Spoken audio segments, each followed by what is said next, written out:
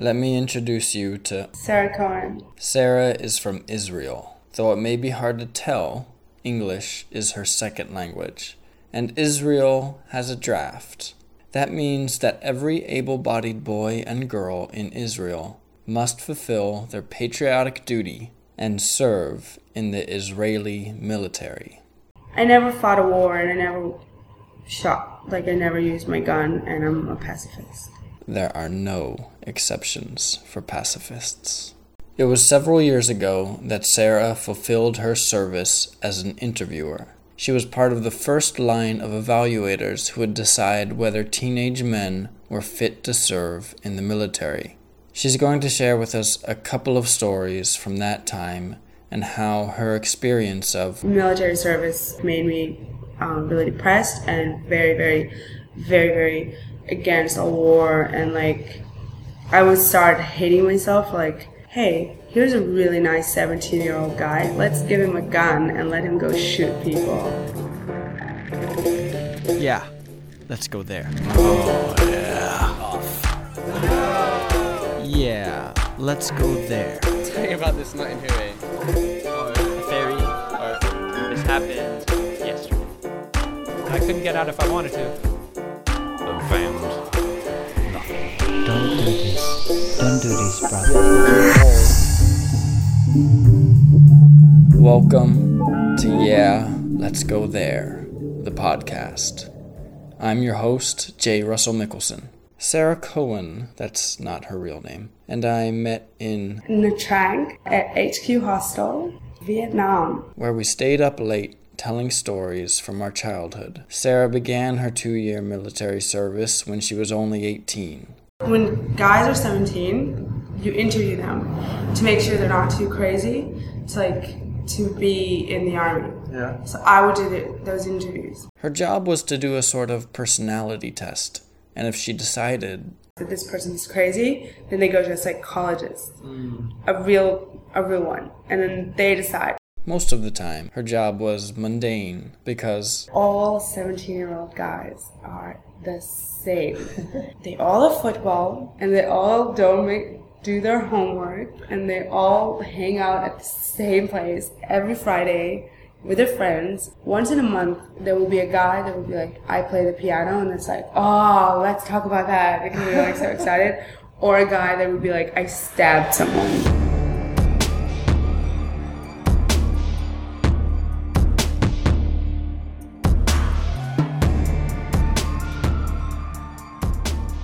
our stories, because we have two, is about neither of these types. We're going to hear about two boys that were unique.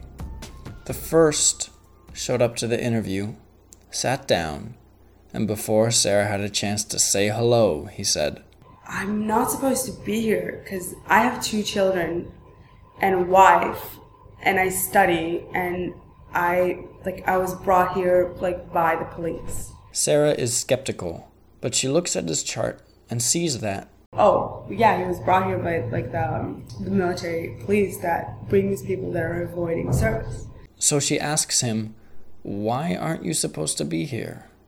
Why do you say that? He answers, I'm 22 now. boys get drafted when they're 18. When I was supposed to come here for the first time, I came, I told them my situation, and then they never asked me to come again. And now I have 2 children and a wife, and I'm not supposed to be here. The boy was an Orthodox Jew. And these guys, I can't explain how different they are, but it's they have a completely different world. They live in a really small community. It's extreme poverty, and they study all day. They're not allowed to look at girls. They're not allowed to talk to girls. So he's sitting in this room that is basically 2 meters on 1 meter. We're sitting right across each other, and he can't look at me, and he's like, I can't be here. And usually they don't speak Hebrew because they speak Yiddish, because Hebrew is a holy language, and so they only use it for prayer. So you can see that he doesn't really know what he's doing or what's going on. Is he speaking Yiddish to you? No. He spoke Hebrew. It sounded like his second language. It was really, really weird. So Sarah is in a tough spot Once a boy enters her office and submits to be evaluated, there's no turning back. You can't change your mind halfway through. This boy may have protested and been brought in under threat of arms, but now that he was inside and in the interview room with Sarah, she had no choice but to complete the task. So I did the interview. And she knew immediately that, Okay, this guy cannot be in the army, but Sarah doesn't have that kind of power. She only decides whether a given boy needs further professional psychiatric evaluation. She doesn't decide who does or doesn't enter the army. then I was like, I need to help him somehow. I need to figure out what happened. So I told him like, okay, wait here, please. I went outside, I wrote like the report of the whole interview, and then I went to my commander and I was like, listen, this guy is 22.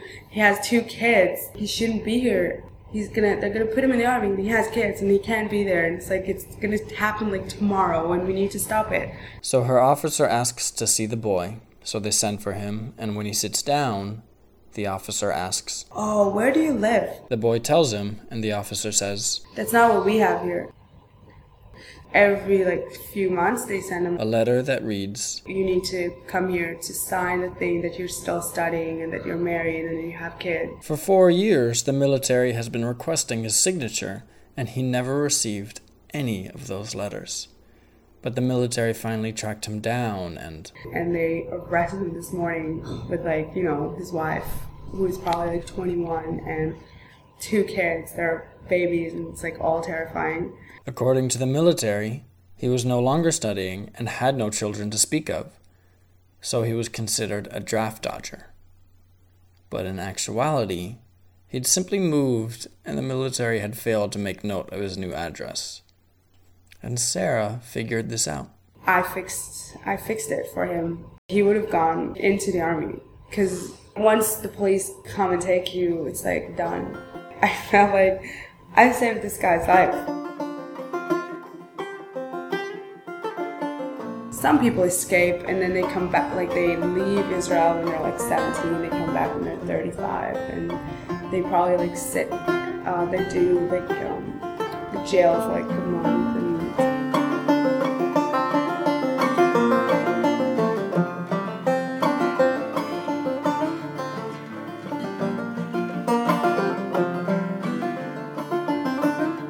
There are many reasons some people fear providing service to their country. For Sarah, 2 years in the military was misery. The living quarters were abysmal. it's kind of like being in a really shitty hostel for 4 months and you can't go home. It's like You live in a barracks. horrible. It's like 15 girls in a room. Everything is sandy because you're usually in the desert because it's Israel. And it's like horrible and it's hot. Okay, so it's uncomfortable. That's not pleasant, but, deal with it.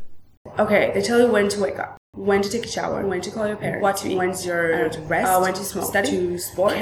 You can't do anything. You can't think. It's like they take your brain, they tell you to put it someplace, and they tell you you'll get it back in 2 years. You get days off. You get to go home for the weekend occasionally. But because of the effect the service had on Sarah, When I go home for the weekend, I did not leave the house. I would just sit in my room and do nothing. Talk to no one. Like all of my friends were like slowly, like my high school friends, I would just stop talking to them. I don't want to see them. I don't want to talk to them. I want to be alone. and that was her life for 2 years. I really hated it. Every single moment of it. I hated it.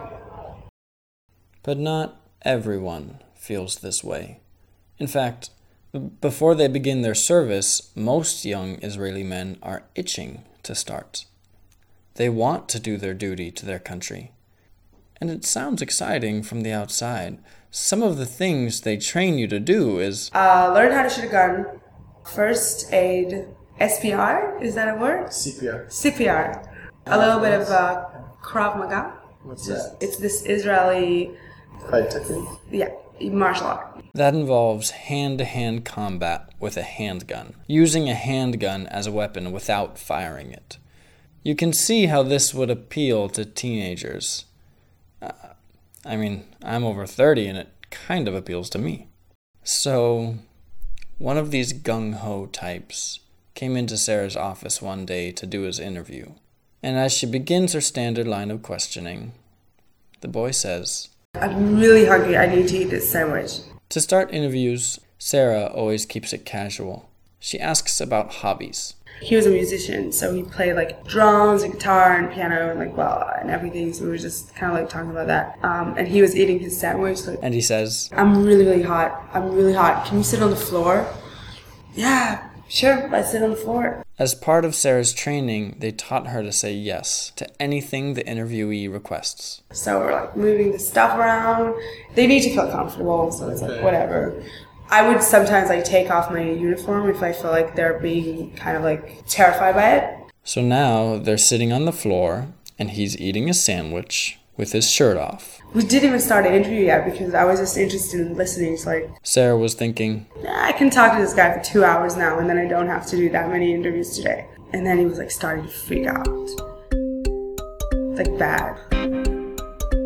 There's a lock on this door, protecting me from beyond, preventing my hit. He says strange non sequiturs, such as, I don't know what to do.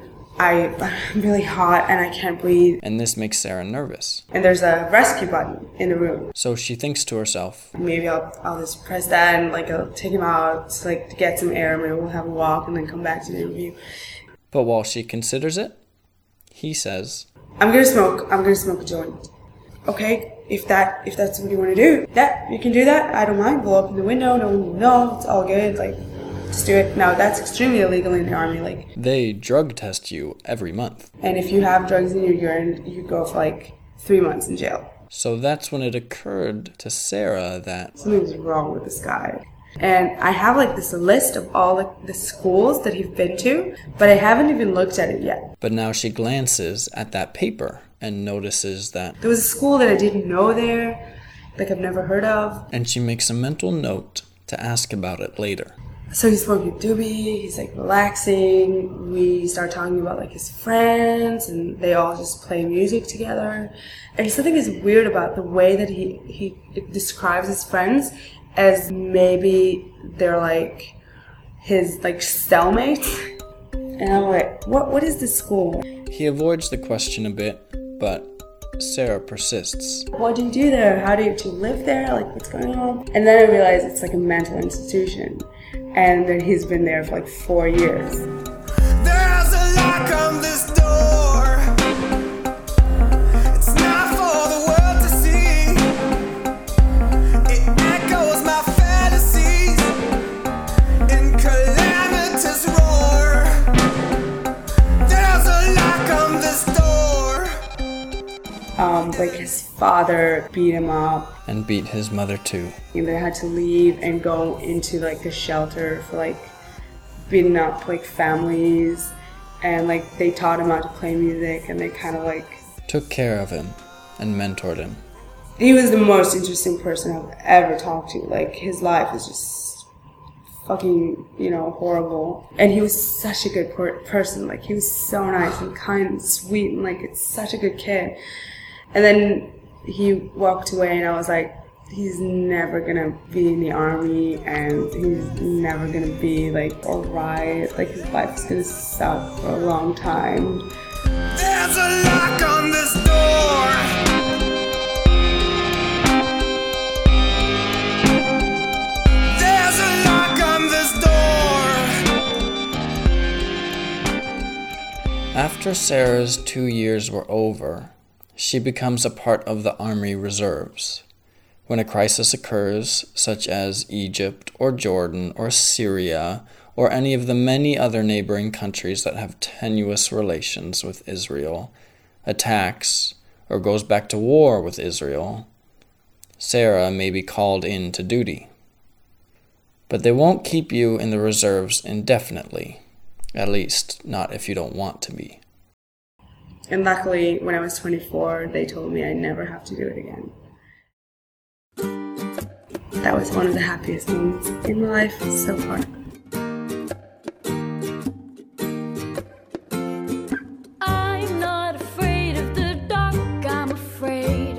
what's in it.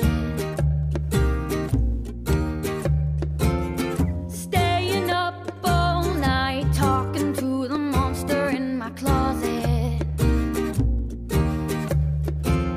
Mama checked under my bed. She said it's all in your head. Thank you to Sarah for sharing her experiences with us. Sarah and I met up a few more times as we each traveled north through Vietnam independently. It's 6 months since we recorded these stories now, and Sarah is still out there, traveling, seeing the world, and making herself happy. We played several songs throughout the podcast today. In order, they were Mana by T. Ganamo. This is the second T. Ganamo song we've used on Yeah, Let's Go There. I doubt that's the last time we'll find a way to use their music. Cam Cumberland played a beautiful version of Lost Lula on his banjo, which was written by Ferris and Jason Romero. For the 4th time, we've used a Bird Mask original. This one is titled Doubt, and I can't recommend his music enough. He has 2 full albums and an EP for free on bandcamp.com, which is linked from our homepage. And wrapping up the show, playing in the background now, is Megan Landry's Dancing with the Dark. Megan was 15 years old when she recorded this song. 15! That's incredible. She's 17 now. She's linked from our homepage, yeahletsgothere.com as well. And that's where you can find, listen to, and download every episode of our podcast. You can subscribe to the show on iTunes and Stitcher, and if you're looking, you can find me, J. Russell Mickelson, on Twitter at JR Mickelson. That's JRMIKKELSEN. And on Facebook as J. Russell Mickelson. That's Russell with 2 S's and 2 L's. I can't sleep, no, I can dream, no, I'm going places you'll never go. Yeah, let's go there. To dance with the dark. A new episode every Monday. Places you'll never go. I'm going there. Oh, dancing with the dark. You should come too.